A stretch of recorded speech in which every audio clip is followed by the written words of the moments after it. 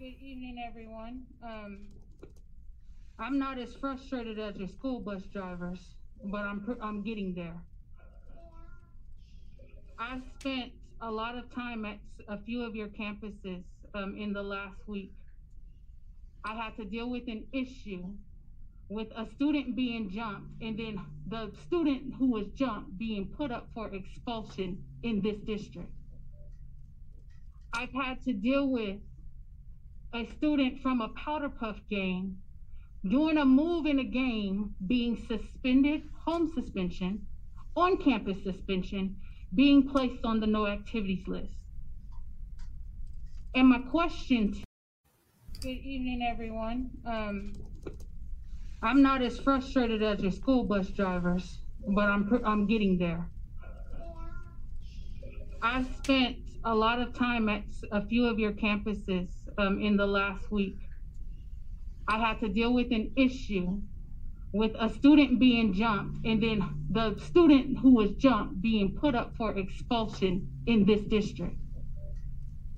I've had to deal with a student from a powder puff gang doing a move in a game, being suspended, home suspension, on campus suspension, being placed on the no activities list.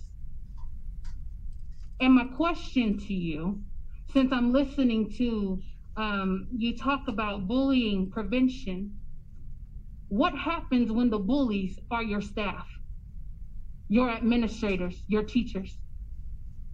What recourse do families in this community have when their children are being targeted unwarrantedly? Thank goodness someone gave them my phone number. Because if I would not have shown up, you would have another Black student expelled out of this district because your administrators don't know how to investigate. They don't ask the right questions. They don't get all the information. They jump to conclusions, and we're left to pick up the pieces of our children who are crying, trying to figure out why adults don't like them. I'm gonna need y'all to pull it together. What more do you want us in the community to do? Because I'm tired of picking up the pieces broken by your administrators and your teachers. So now I want to know what the consequences are going to be. We in here, yeah, we in here, cause we been here. We in here, yeah, we in here, cause we been here. We in here, yeah, we in here, cause we can't get rid of us now. We in here, yeah, we in here, cause we can't get rid of us now. We in here, yeah, we in here, cause we can't get rid of us now. We in here, yeah, we in here, cause we can't get rid of us now. We in here, yeah, we in here, cause we can't get rid of us now. And you know that we don't ever go, so you do what you want. We've been here for life. That's it.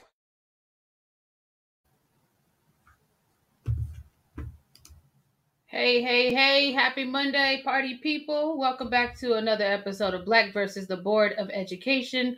My name is Miss Laureen, and we have a treat for you today because we're going to come off the cuff. There's been a lot of things happening here in our school district where we reside and others around the way. But before we get started, I don't know where Matt is, but he going to get on here pretty soon. Oh, there he is. Hey there, hey. Let's go ahead and start with our young ladies. Go ahead and introduce yourselves so we can get the party started. Let's start with you, Melissa. Hi, everyone. My name is Melissa, and I am a 15-year-old sophomore in the Southern California area. Perfect. Welcome back to the party, Miss Jada. Go ahead and introduce yourself, love bug. Hi, guys. My name is Jada, and I am a homeschool junior in the Sacramento area. Perfect. And, you know, the hostess, the co-hostess with the mostest, Matthew Grady, go ahead and say what's up. And you on mute, and I know you tried to howl at us. We missed it. I'm always howling at mute, and that's like a signature for me or something. Difficulties. I am Matt M16 Grady, born and raised native of Durham, North Carolina. based out of Los Angeles County now and all of California. And I am keeping my eyes on you folks because I don't know who raised you. I don't know who raised them either. So last week, we've had a lot go on since last week. We want to give a shout out to both Miss Trinity and Miss Anaya, who were both part of their homecoming royalty, the royal court. They didn't get the queen or whatever that's called, but we still want to acknowledge them for even being selected to participate in that. So that's a shout out for them. We do have a story, and before I push play on it, I do want you all to know that one of the parents is in the building. She will have her camera off because she has been working and she's not sleeping because of what has happened to her daughter on the school campus. So I'm going to go ahead and play that, and then we'll come back and we'll get the conversation started. Check this out. Still don't get it. Charles and Heather Washington say they still don't understand what exactly their daughter Ariana is accused of doing in the locker room at Albiani Middle School. She's fun-loving, high-spirited. The school never called them to explain why. As discipline, the 12-year-old was banned from changing there for gym class and forced to change in the bathroom instead. But on Tuesday this week, with the locker room off limits and the bathroom filled with other students, Ariana felt that she had no choice but to change outside on the blacktop in front of the locker room. A lot of tears, but she has expressed just anxiety in general. You've gone from a star student, which you're still a star, but you're unnecessarily being harassed, and you're not used to that. And then as a father, you can't even imagine how I feel. Why is that justification to punitively handle her, not speak to her parents? Laureen Pryor with the Black Youth Leadership Project says Black students at Elk Grove Unified often face steeper punishments for the same infractions. A February report, Suspending Our Future, singles out the district for suspending more Black students than any other district in California.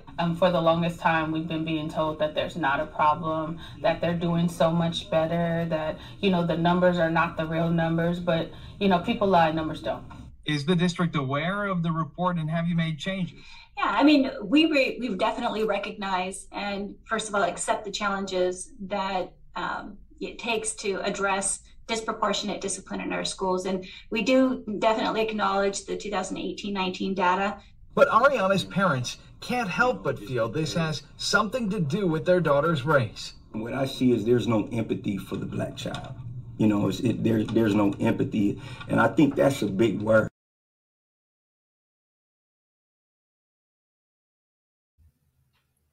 All right.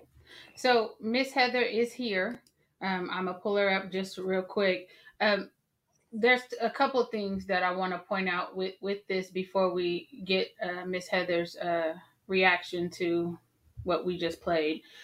Number one, it seems to be this district's MO that they want to talk about. This is 2018-2019 numbers. That is the last full year pre-COVID. That is the most recent data available to us, so they need to knock it off. Number two, when I hear him ask, are you making changes? There was no answer.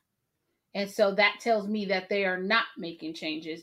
And number three, the thing that's most egregious to me is that they don't even talk about what we're talking about right now.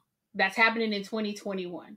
So with that said, let me go ahead and bring Miss Heather on. Miss Heather, you can hear us, yes? Yes, I can. Perfect. So we met a couple weeks ago, last week? I don't even know because it's been a whirlwind.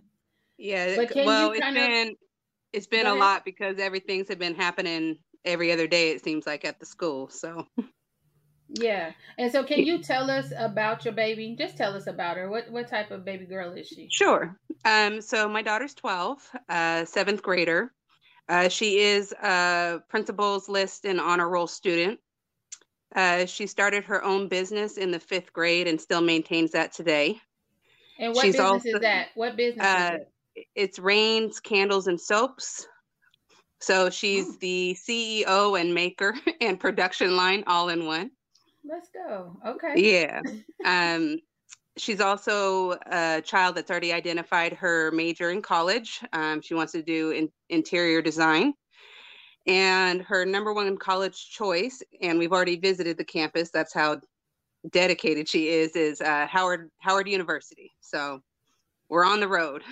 We heard that was the real HU. I mean, we had some students going back and forth about it, but we're hearing that that's the real HU. So she's determined, she's focused.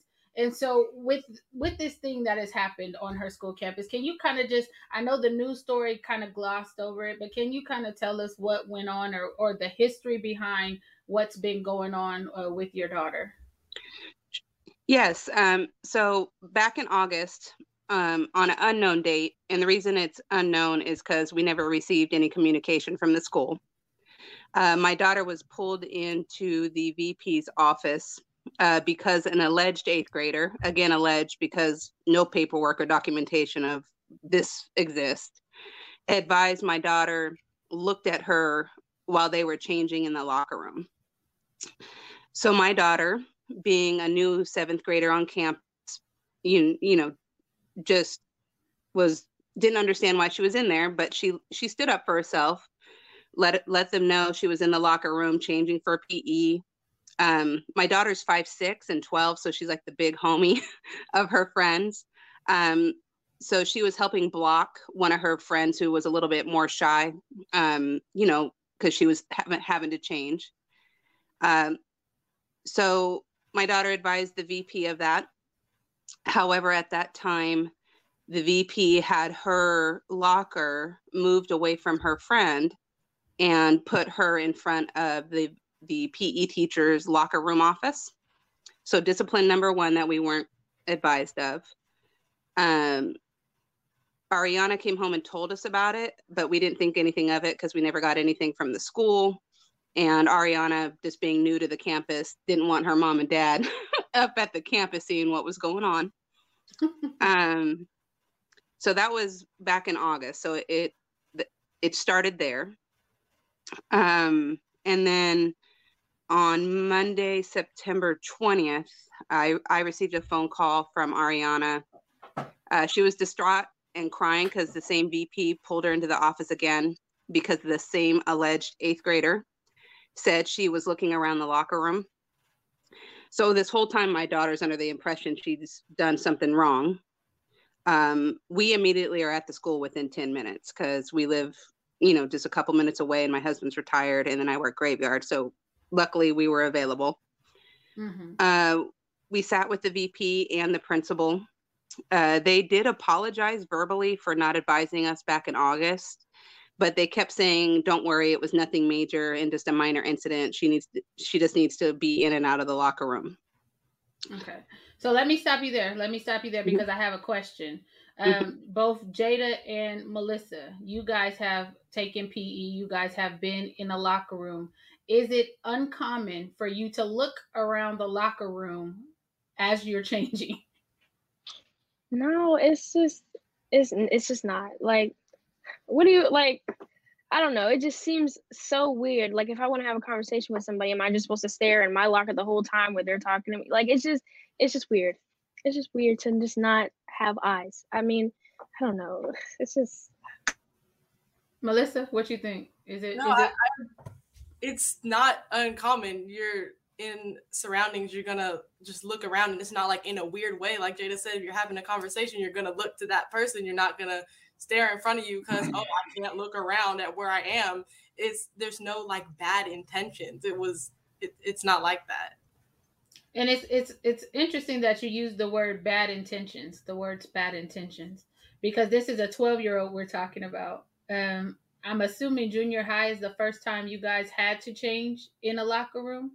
Can you kind of tell us as young ladies what that's like to have to change in front of people, period, you know, as you're going into a new school? Can you kind of paint the picture for us? What is that like? What are you thinking?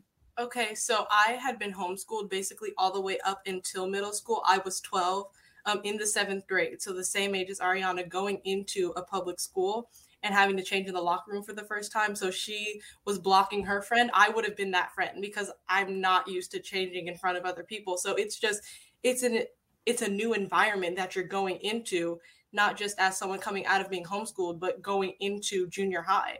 everything is new and different. Jada, what do you think? I remember being a 7th grader, and when the PE teacher's like, "Hi, yes, this is the locker rooms. This is where you guys are all gonna change." You hear people be like, "Oh my gosh, like I can't believe we have to change." And then the teacher talks about, "Don't be immature about it. You all have the same things. It's not like you guys are naked. You guys have clothes on. You're changing from one outfit to another. It's not that deep." So it's just, I just think it's common maturity. It's like, okay, you got to change, and if you're uncomfortable about it, I don't know. I don't know. Matt, I see you. Are you in deep thought? What's going on with you? What do you? I'm confused. I'm genuinely confused. Okay, I noticed you asked him a young lady standpoint, but I'm gonna tell you a kid standpoint, because we've all been kids before. Locker rooms ain't just get invented, so I can only imagine my child, who's been homeschooled all her life, going to the gym and doing these few things. Mm-hmm. Kind of looking at, just that could be one thing. It's a teenage girl. She's looking around, probably, and then also she sees a younger girl that maybe not feel comfortable. Come here, let me block you, or just I don't see one denominator that makes somebody say that girl is looking at me, and then a grown person say she was. Well, we're gonna put it into this. We're gonna put it into this. Ain't gonna be no more kid looking in the locker rooms. So it's just like, who raised you? And are you that ignorant, or are you that conniving that you're looking for any reason to get rid of any black boy or girl who even sniffs the wrong way? Like the second they enrolled, you didn't want them there.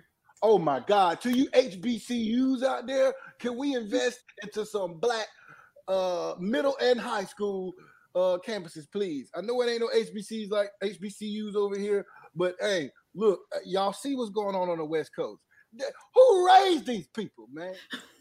My thoughts about it are, if the person who said that, oh yeah, that girl was looking around, if that made her uncomfortable, why did they remove the girl who was looking around from the situation? If it makes you uncomfortable, let's help you out. Let's remove you from an uncomfortable environment. Isn't she the one who went and told that she felt uncomfortable about something? Yeah, allegedly. So the same student back in August, and then allegedly the same student on September 20th. But we don't know. Because no paperwork's been received and no mediation ever occurred between the two students. So it's not even. We don't even know for sure if a student said something then. Facts. Woo! 100%. And it's not the fact that there's no paperwork on this. There's no paperwork of her ever being called to the office. There's no paperwork of any discipline going forward. All this baby girl knows is she's being moved from the locker room, and then she's being Miss Heather, go to Monday, and then we'll come on, because I'm about to jump ahead. So let's go back to Monday. Wouldn't you contact the parent as soon as you feel like didn't. There's something inappropriate, so-called? You would think, but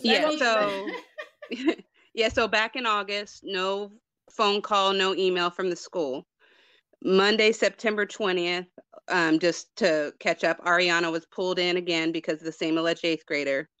The VP banned her from the locker room and changed her school schedule. No phone call or email again from the school, but her father and I, as soon as we got the phone call from our daughter, we were at the school. So that's where they never called you, right? They never Correct. Called you. And I got phone logs. I got all the documentation, just because they tried to say that in the meeting they called us. I was like, no, you didn't. Here's my phone. So she was pulled back in on the 20th. She calls you, and then you guys go up to the school. Correct. Okay. So what happened next? So at that time, we sat with the VP who enacted all the discipline, and the principal sat in on the meeting. We didn't know it was the principal at first because no introduction was made. We were put under the impression Ariana violated some policy. We were just there to learn, what happened. And at that time, they referenced the verbal directive given by the VP in August. Ariana failed to get in and out of the locker room timely. And so we at that time, We at that time thought something like maybe she didn't follow a syllabus or something like that, but we didn't have it in front of us. But in any case, we advised the punishment of being banned from the locker room as well as the schedule change was unacceptable. It wasn't something we were accepting regardless. In that meeting, they wouldn't overturn their decision. They actually ended the meeting saying they had other things to get to. We tried to stand our ground, stay in there and prolong the meeting, which at that time, when they knew we weren't leaving, they scheduled a meeting for Wednesday, September 22nd. So that night, my husband and I read through all the district information and the instructions on our PE syllabus regarding locker room behavior. Based on the PE syllabus, she has to be in and out of the locker room within 5 minutes. Otherwise, she would get a tardy on her record. We pulled up her record, no tardies since the beginning of the school year.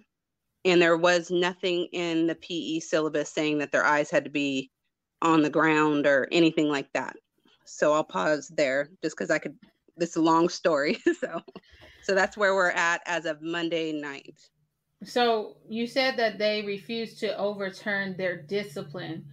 So what exactly was she being disciplined for? At that time, they were telling us a verbal directive back in August to be in and out of the locker room. That's what we were told.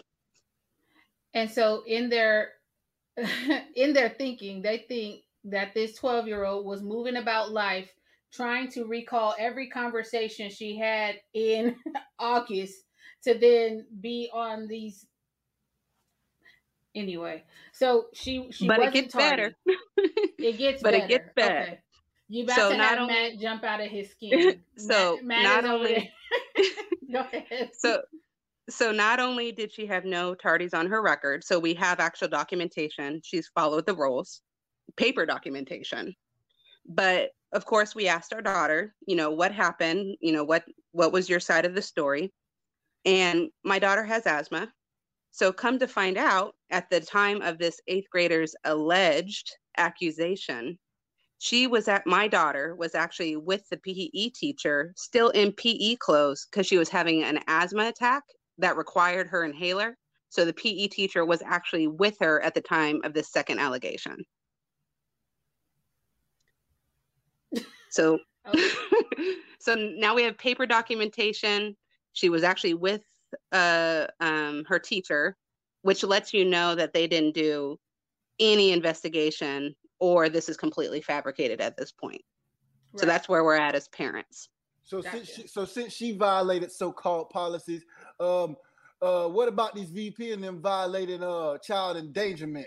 What about that? What about the policies of reporting any so-called heinous act or any inappropriate act, alleged or true? What happened to those policies? Look at all the policies they're breaking. And because there's no record or recollection of anything, it allows me to speculate that either the child or even the child's parent could have come to the school and saw the new girl and said, I don't want her in class with my kid. And someone may have shown a favoritism. That all that we got something better to do has a hidden agenda to it, and it has something deeper than just that girl. There's somebody involved, there's some favoritism, and that's oh my God. Yeah. So we posed some of those questions, which I'll get to because something even worse happened the following day. So before I get into that, I'll pause, Laureen, because I don't want to just keep talking if you need me to pause.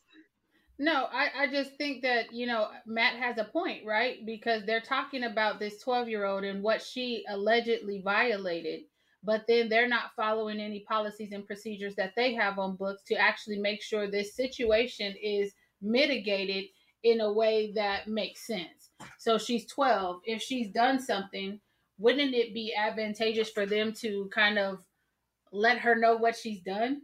If she's done something, if it's a behavior they're trying to correct, shouldn't I know what it is that you're accusing me of doing before I can adjust my behavior? It's sad that they got a nerve to look at a lot of us like, we can do this. They don't have that much of a support system. Ain't nobody gonna come. Ain't nobody gonna stand no ground, especially for our Black women. Yeah, and girls, because we talking about girls right now. And girls. Yes, Melissa, were you trying to say something?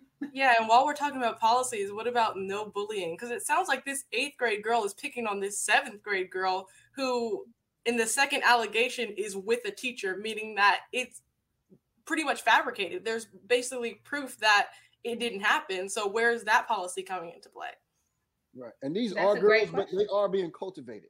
I just will correct myself. They are being cultivated, and whatever they learn between 6 and 18 is going to be pretty much their paradigm. What my thing about this is that this is not her first, the 8th grader's first, but her second allegation towards the same 7th grader, which means you would have to be looking at her to notice her looking at other people. Why are your eyes on her for not one time, but the second time? You are obsessed. Why are you obsessed? 2, you're an 8th grader, which means you know what it's like to be a 7th grader in this new environment. You know, you've never done this before, and you're like Melissa said, you're basically bullying her. Like, don't act brand new. Like, you haven't felt a little uncomfortable at first as a 7th grader, changing in front of a bunch of people. Like, it's a new environment. Like, I don't. So you think and we teach our daughter anyway to keep her head on a swivel. So no matter what environment she's in, she's supposed to look around to make sure her safety's number one. So there's a thin line between jealousy and admiration. 100%. So that was Monday. So take us to Tuesday. What happened Tuesday?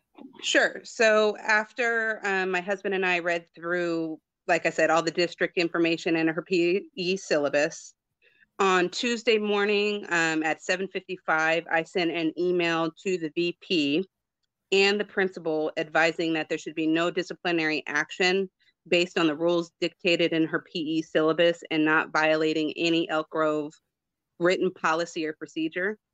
And then I further demanded that they need to reverse their decision immediately regarding her being banned from the locker room and the class schedule change. They never responded. So then we come to 11:21 that same morning, or that same day. I received a phone call from my daughter. She was completely hysterical because she was denied access to the locker room. So then she walked to the bathroom to change. She's trying to problem solve here. The bathroom was full, and my daughter was unable to enter the bathroom because of it being full with girls. And remember, this is also an honor roll student who doesn't want to be late to class. So she went back to the locker room where she was once again denied access. And in order to not be late for PE and not be docked her PE credit for that day, she had to change outside on the blacktop in public view for PE. So I'll pause there because there's a lot more. My problem, it's annoying and it's frustrating that you have to put this girl in an uncomfortable situation to make the other person comfortable. That's my problem with this. Because like I had said before, if the girl was uncomfortable, you remove that single person from the uncomfortable environment. Like, it's just common sense. If you're uncomfortable, let me help you out. Not if you're uncomfortable, let me remove this other girl, make her uncomfortable, and let's just not care about her because you're what we're focused on. If she was what you're worried about, you would use common sense and actually find a solution. This is just doing extra. It's extra. It's a lot of extra. I do commend her for being a 7th grader, but having the patience and sense to still attempt to, like you said, keep her head on a swivel. Because the way this game is, young ladies and boys, it is not designed for you to succeed. The way a lot of people do it. There is a design for you to succeed, but there are people who design things for you not to. And with that being said, it's just they are clearly showing favoritism to someone, be it through the parent, the student, or whatever. I don't want to see no sign at that school that says we equally care about the children's success and safety, because the opposite is happening. Who raised Elk Lodge? I mean Grove. Elk Lodge. He called it Elk Lodge. Because it's just some higher ups in there trying to run the show and not even caring about the kids. So I call it the Elk Lodge. No disrespect to my traveling men out there. Don't come get me. humorous, not in like, oh, this is a funny situation, but it's humorous to see that their logic within the situation is it's inappropriate for a young lady who's changing around other young ladies to have her eyes just not in front of her at some times, but it's okay for her to change out in the blacktop in front of public view. Like, so it's inappropriate for her to be in the locker room in a safer place. But oh, okay. Okay. Well, what I'm wondering about the locker room. So when she went back to the locker room, could it be assumed that most of the girls were already out? So if she was going back after trying to problem solve, the other times, and she was going back to try to change into her clothes, why wasn't she given enough grace to just go in and change? Like, especially if this alleged 8th grader had already come out. Like, I'm just trying to figure out the punitive nature. And the 8th grader doesn't have PE until after the 7th grader, so the 8th grader is not even there. The 8th grader and my daughter I don't understand. Only crossed. Yeah, exactly. I don't understand. Exactly. Wait, yeah, exactly. So this girl's not even in the same time block for the PE No. class? Yeah, so my daughter essentially is changing into regular clothes from PE when the 8th graders are coming in changing for PE. So when my daughter has to change for PE, the 8th grader's not even in there. I'm going to go ahead and say this because I was holding back. I am curious. I am curious too, as when it started, what ethnic group and type of person was in there first? And then when they switched the schedule, where is it? Because it's the obvious, what I think is obvious, we got a whole nother problem. Like you trying to do some, your type needs to shower and change over there, and we don't want you over here. I am kind of afraid. Are you saying segregation? I don't want to say that because I don't want to say that, and I don't want to believe that. But this is who raised these people, man? Well, I'm just trying to understand what you're saying. So your question is to say something like that, to regulate, if this was a little, I'm gonna go ahead and just be direct. If this was a little white girl who went home, I don't like the girl that's in the locker room, and I don't like the way she looks at me. I just don't like how she looks at me. Frankly, I'm gonna go tell the principal because they know my aunt or my mom. It goes that deep, but it should not carry over into the school or the educational system. Well, this is the educational system, and they'll be mad when we pull all our kids out and start building our own food. I'm a proponent for that, but anyway, I can only do what I can with my one. But I'm a proponent for that because I don't believe everybody deserves access to our children. Everybody is not going to care for them in the way that they need to be cared for, and this is a prime example of just a young lady trying to, do what she normally does, get on through the routine of her school day, and it's disrupted. And then to find out that the girl ain't even in the same damn PE class at the same time, I'm confused now. Not even in the same class or grade. Like, I'm just confused. It just doesn't make sense to me. And they have to make it make sense. And just so everybody knows, we did reach out now twice to try to sit down with the administration over at Albiani Middle School and also the district, and we've not gotten any response. So that's why the news report came out, and if they continue to ignore us, we'll just ratchet up a little bit. But Heather, go back to Tuesday, because after y'all got to it campus, ain't over yet. I know. Well, I got more before we're even on campus. Okay. So she's calling us, upset, letting us know she just had to change outside. The PE teacher then subsequently comes up to her and tells her she's too close to the locker room, and her phone was confiscated, and she was escorted to the office. And then her friend started calling me at that point just of what was happening. No phone call again received, no written communication from the school, and there's no record in the online portal Synergy that this ever happened again. So there's no record of her being pulled back up to the office or her having to change outside. But because our daughter called us, again, my husband and I were back up at the school within like 15 minutes. Like I jumped out of a dental chair and zoomed to the school. It gets worse. So my husband and I are at the school, demanding to be seen by the principal. The office assistant calls the principal over their handheld radios because it's about mid-morning lunchtime. We have to wait about 15 to 20 minutes for the principal to come in. But when she comes into the office, she walked in with an armed Elk Grove police officer. Luckily, sadly, when I say luckily, my husband... Wait. Stop. Because I'm looking at people's faces and the young lady's about to jump out of their seats. It's not even Matt right now. I'm watching their faces as you're talking. Melissa. So much just happened in like 2 minutes. Hold on. So she gets her phone confiscated because she's too close to the locker room.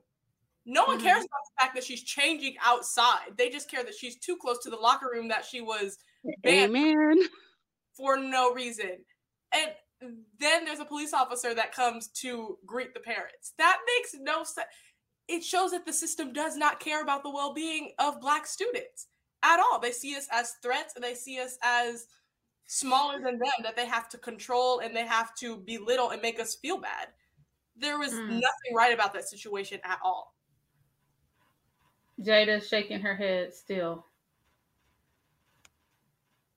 I'm too flabbergasted to have any thought or opinion on this right now. It's just too much for no reason. It's too much. It's unnecessary. It's too much. And like Melissa said, this is a prime example of how little the school cares about Black students. This is a prime example. And then they'd be like, "Oh, I don't understand. We treat everybody equal." Do you? Because instead of, like Melissa said, focusing on the fact that she's changing outside, oh no, you're too close to the locker room. Would you want me to change in the middle of the blacktop? Like, what are you telling me? Like, it's disrespectful. That was disrespectful. That was so disrespectful. Oh my gosh. Matt, I see you. I don't know what's going on over there, but I think I'm looking at a bunch of emotion on your face. So why don't you tell me about that?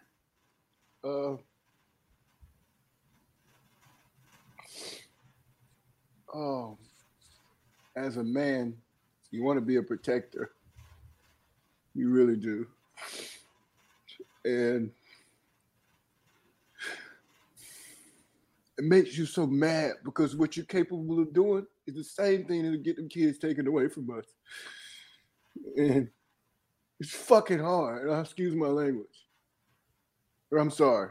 I'm crying because there's so much I want to do, and I know every other man would and gonna do. And they expect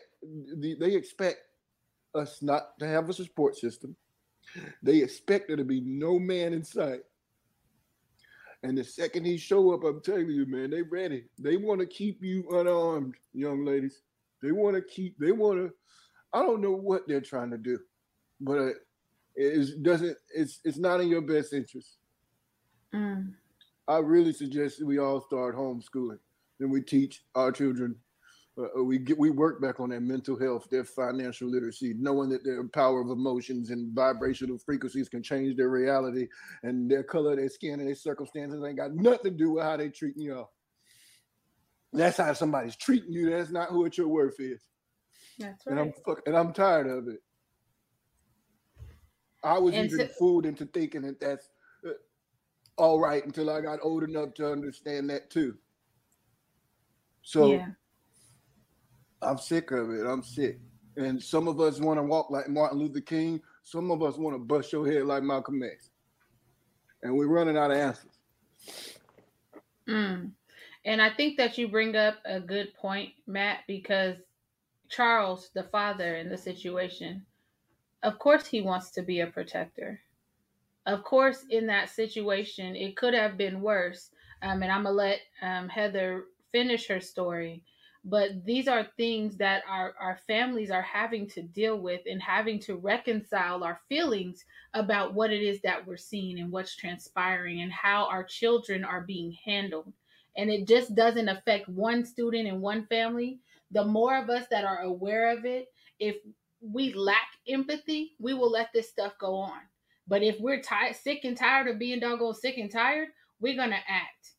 And, you know, that's just where I'm at with it. I don't have time to babysit people and their feelings, their tears, their emotions when they're in the wrong.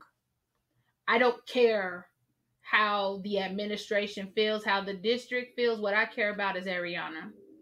And I want her to be healthy, happy, and whole. That's it. That's non-negotiable. And so we as the community, as a community of folks, we have to kind of assume the position. If we're not going to take our babies up out of this system, we got to get ready to fight.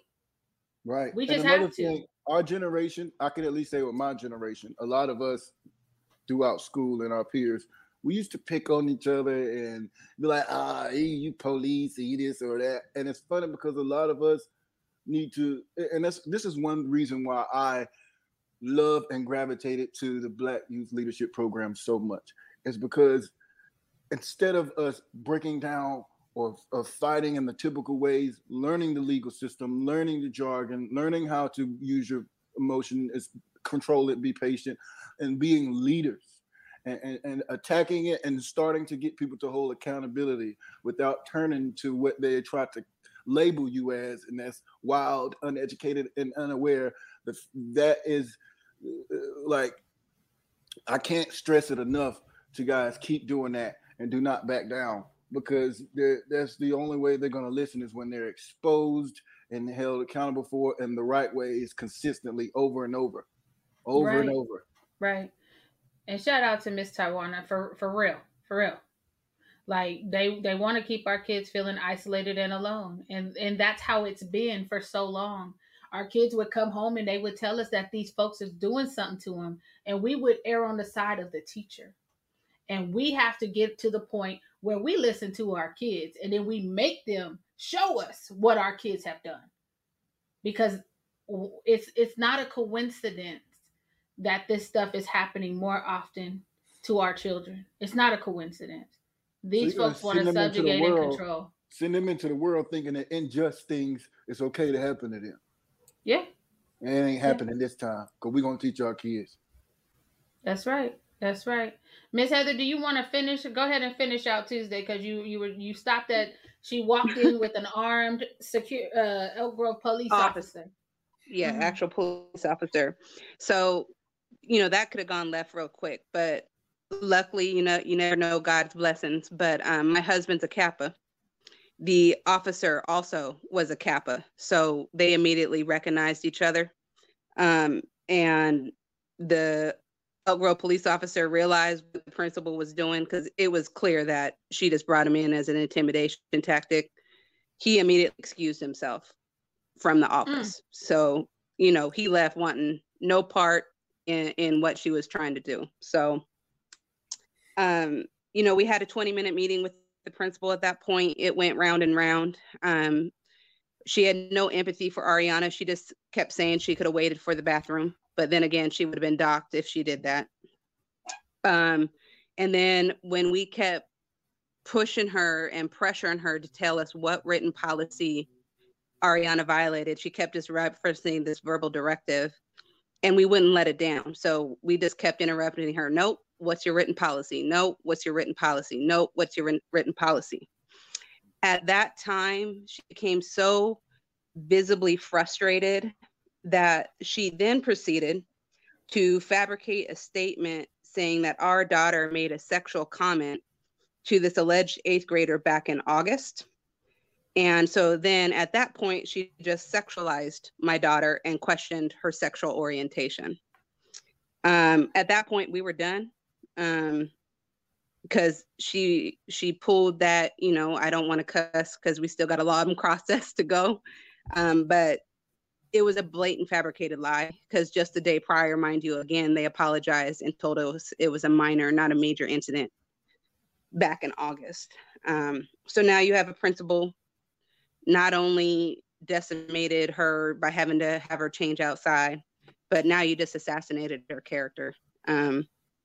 So it didn't stop there, because I know I don't want to take up too much more time. We went to the district. They did overturn her being banned from the locker room and her schedule change, because the next day we got a call from her counselor advising us. Well, I'll clarify that. We didn't get a call. Ariana got called to the office again. She was panicking. She called me.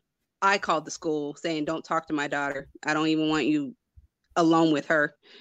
So they let me know when I called that her schedule was being changed.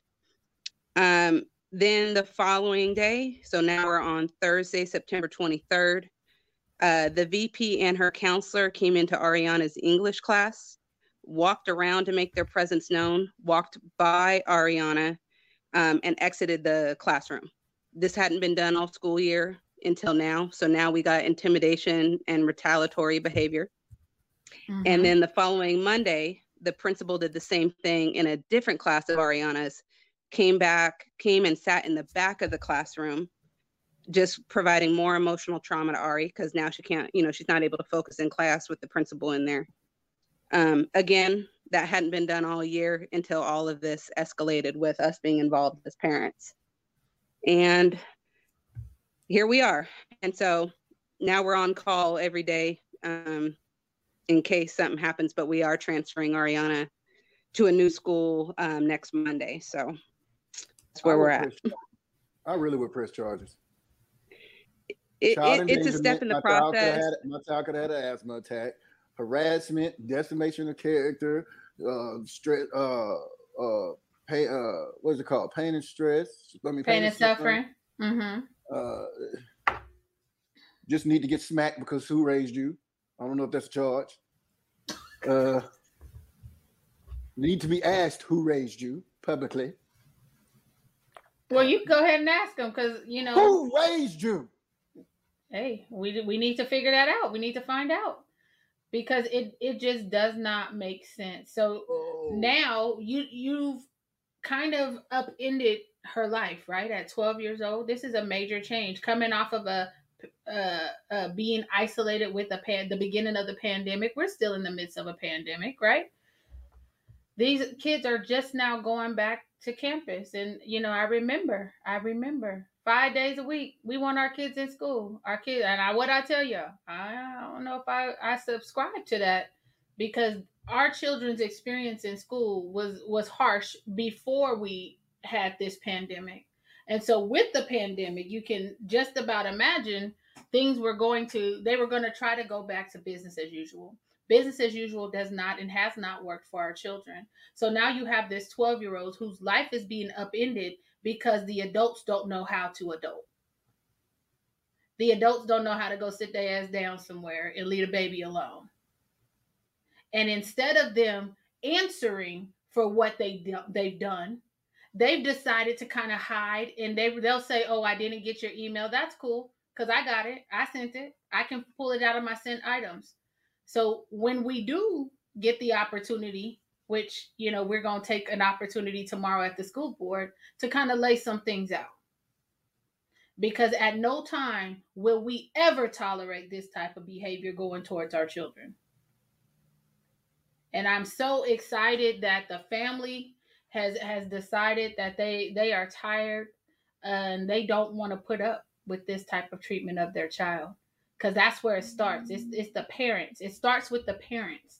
The parents have more power than they think they do. And when we start to organize our parents and we decide that we're sick of it, and as tax-paying citizens, we deserve for our children to be treated like everybody else. That means the same little grace you give little Tommy and little Timmy, Keisha need that too. And we expect nothing less. So, I mean, how is Ariana doing now, Heather? How's she doing? Well, she's a 12-year-old, again, trying to process everything. I should also note we've received letters from current and past teachers about her character, and even her current teacher saddened that she's leaving the school.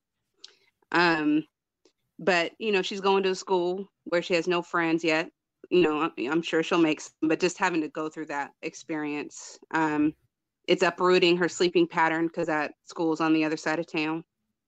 And it's just, sadly, you talk about just discrimination going through the generations. You know, How my many of those husband teachers shared, you stood up know, to the VP?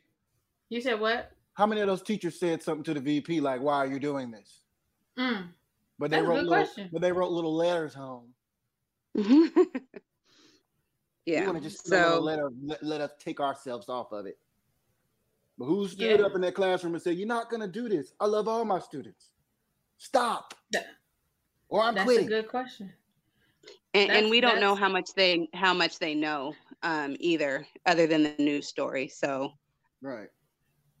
yeah. yeah, But but it's traumatic. She's 12, so just, you know, like my husband shared, you know, he knows the stories of his grandmother, you know, facing discrimination. You know, he has his mother's stories. My daughter heard his stories and even been with him, you know, during some police encounters where, you know, unfortunate events happen because of his color. Shouldn't have And experience. now it's happening to her. So it's generational trauma, you know, at Yeah. this point. Not only for our family, I mean, it's Black families across America. And it's just at what point, you know, at one point we shared with Ariana, you know, of course, mommy and daddy are fighting for you. But we're also fighting for the Arianas coming behind you, you know. That's right. So Yeah, and I just want to ask you this, Heather, because as a mother of a Black child, did you think that your child would ever have to deal with something like this? Was this something that you thought about as a white parent?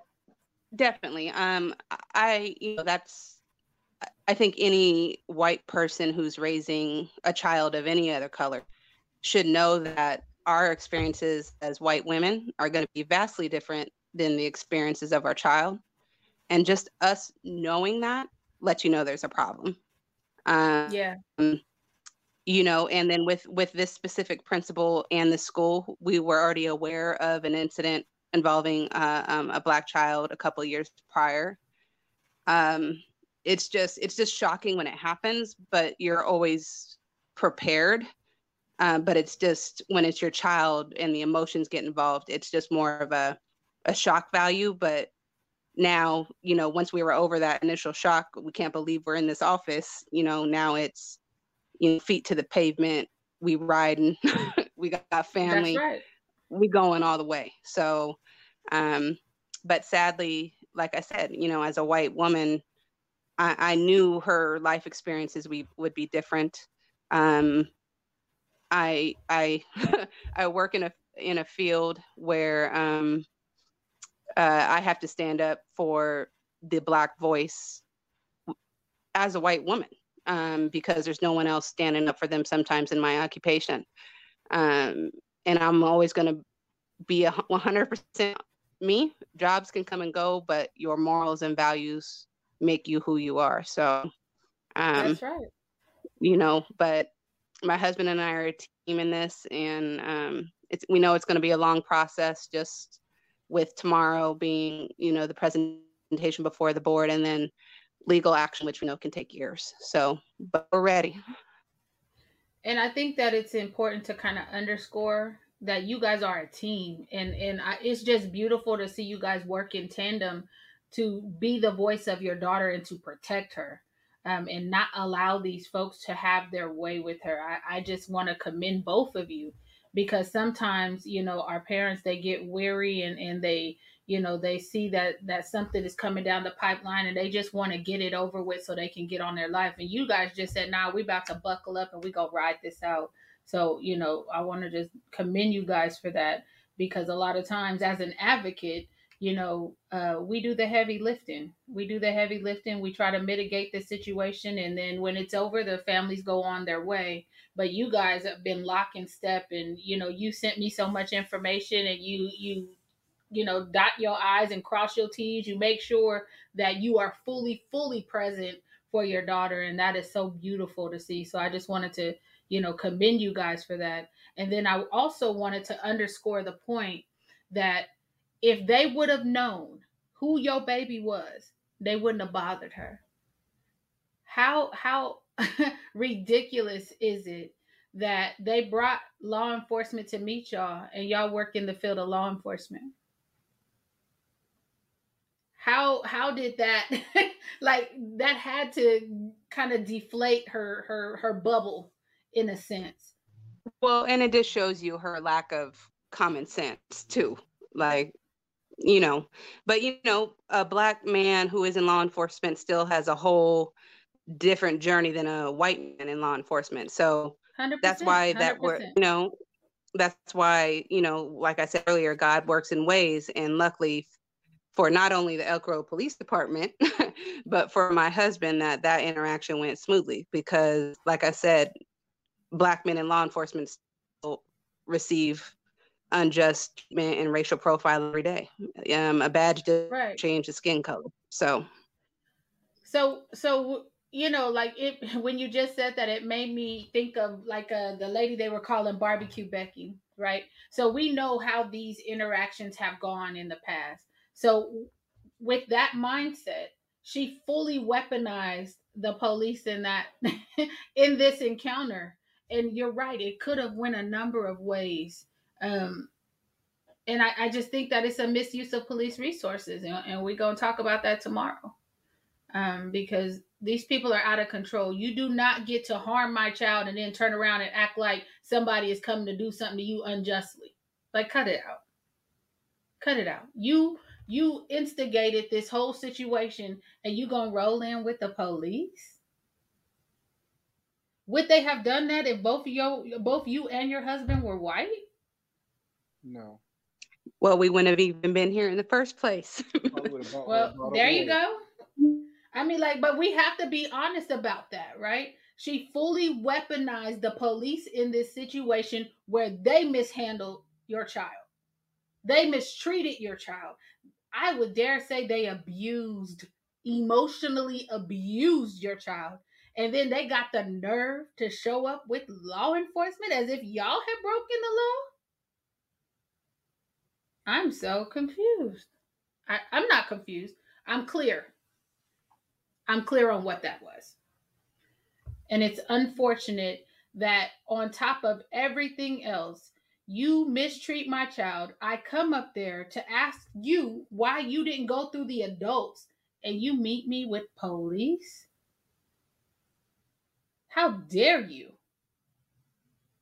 And if he would not have known that officer, what would have happened? What were they hoping to see happen? Were they trying to arrest your husband for coming to check on his daughter that they mistreated and abused? Like, we got to have these type of conversations, because like what were they trying to get out of that? Same thing they're trying to do to her. And you know, Miss, to incriminate herself. Yeah, and you know, Miss, same thing they're trying to do to her, agitate her. Agitate the baby girl? Either there or the man or the mother to act in a way that they try to label. And the fact that they came and y'all showed up and y'all showed out the way you did in the proper way, major. Well, and you know, nothing is more feared in America than the Black man. So, especially when he's calm. Especially when he's calm. You better say that again. Especially when he's calm, because you don't know what he's thinking. Wow. Well, y'all, we have run out of time for today. Heather, thank you so much for coming on and getting your story out. We appreciate it. We will be with you tomorrow at the school board meeting. At least I know I will. We'll be at the school board meeting with you and your family, and we gonna, do what we do the way that we do it. And it's, like I told y'all last time, I'm about that Ice Cube life. No Vaseline. I'll be there in spirit unless you got to call the cavalry, and then you'll see. Well, you know what? I think you still may be able to get a public. You could get a public comment in, and you could zoom in to the board meeting. Okay. So if Melissa, if you guys want to give a comment and come and support Miss Little Ariana, we would love to hear your perspective and your voice. It's just as important as anybody else's. What time tomorrow? 6 o'clock. In the evening. 6 o'clock in the evening. I'm taking off just so I can attend that. Come on now. It's worth more than the money. Let's go. So we're going to show up and show out for this family. We invite everybody else who can to come and meet us at the board member meeting or call in, because this family needs our support, and we don't want it to be us next. We don't want to get involved when it happens to us. We want to be proactive, and we want to support our families as they're going through things right now. So with that, remember to subscribe on Apple Podcasts and Spotify, Black versus the Board of Education. Also, visit our student store where you can find all of our gear. Melissa has on the BVBOE shirt. And with that, we're going to hit y'all with the wave. We'll see you next week. I will be broadcasting live from where am I going to be next week? Ohio. So I will see y'all next week. Take care. Don't hurt nobody. And even if you got to hurt them, don't stay there too long. Thank you.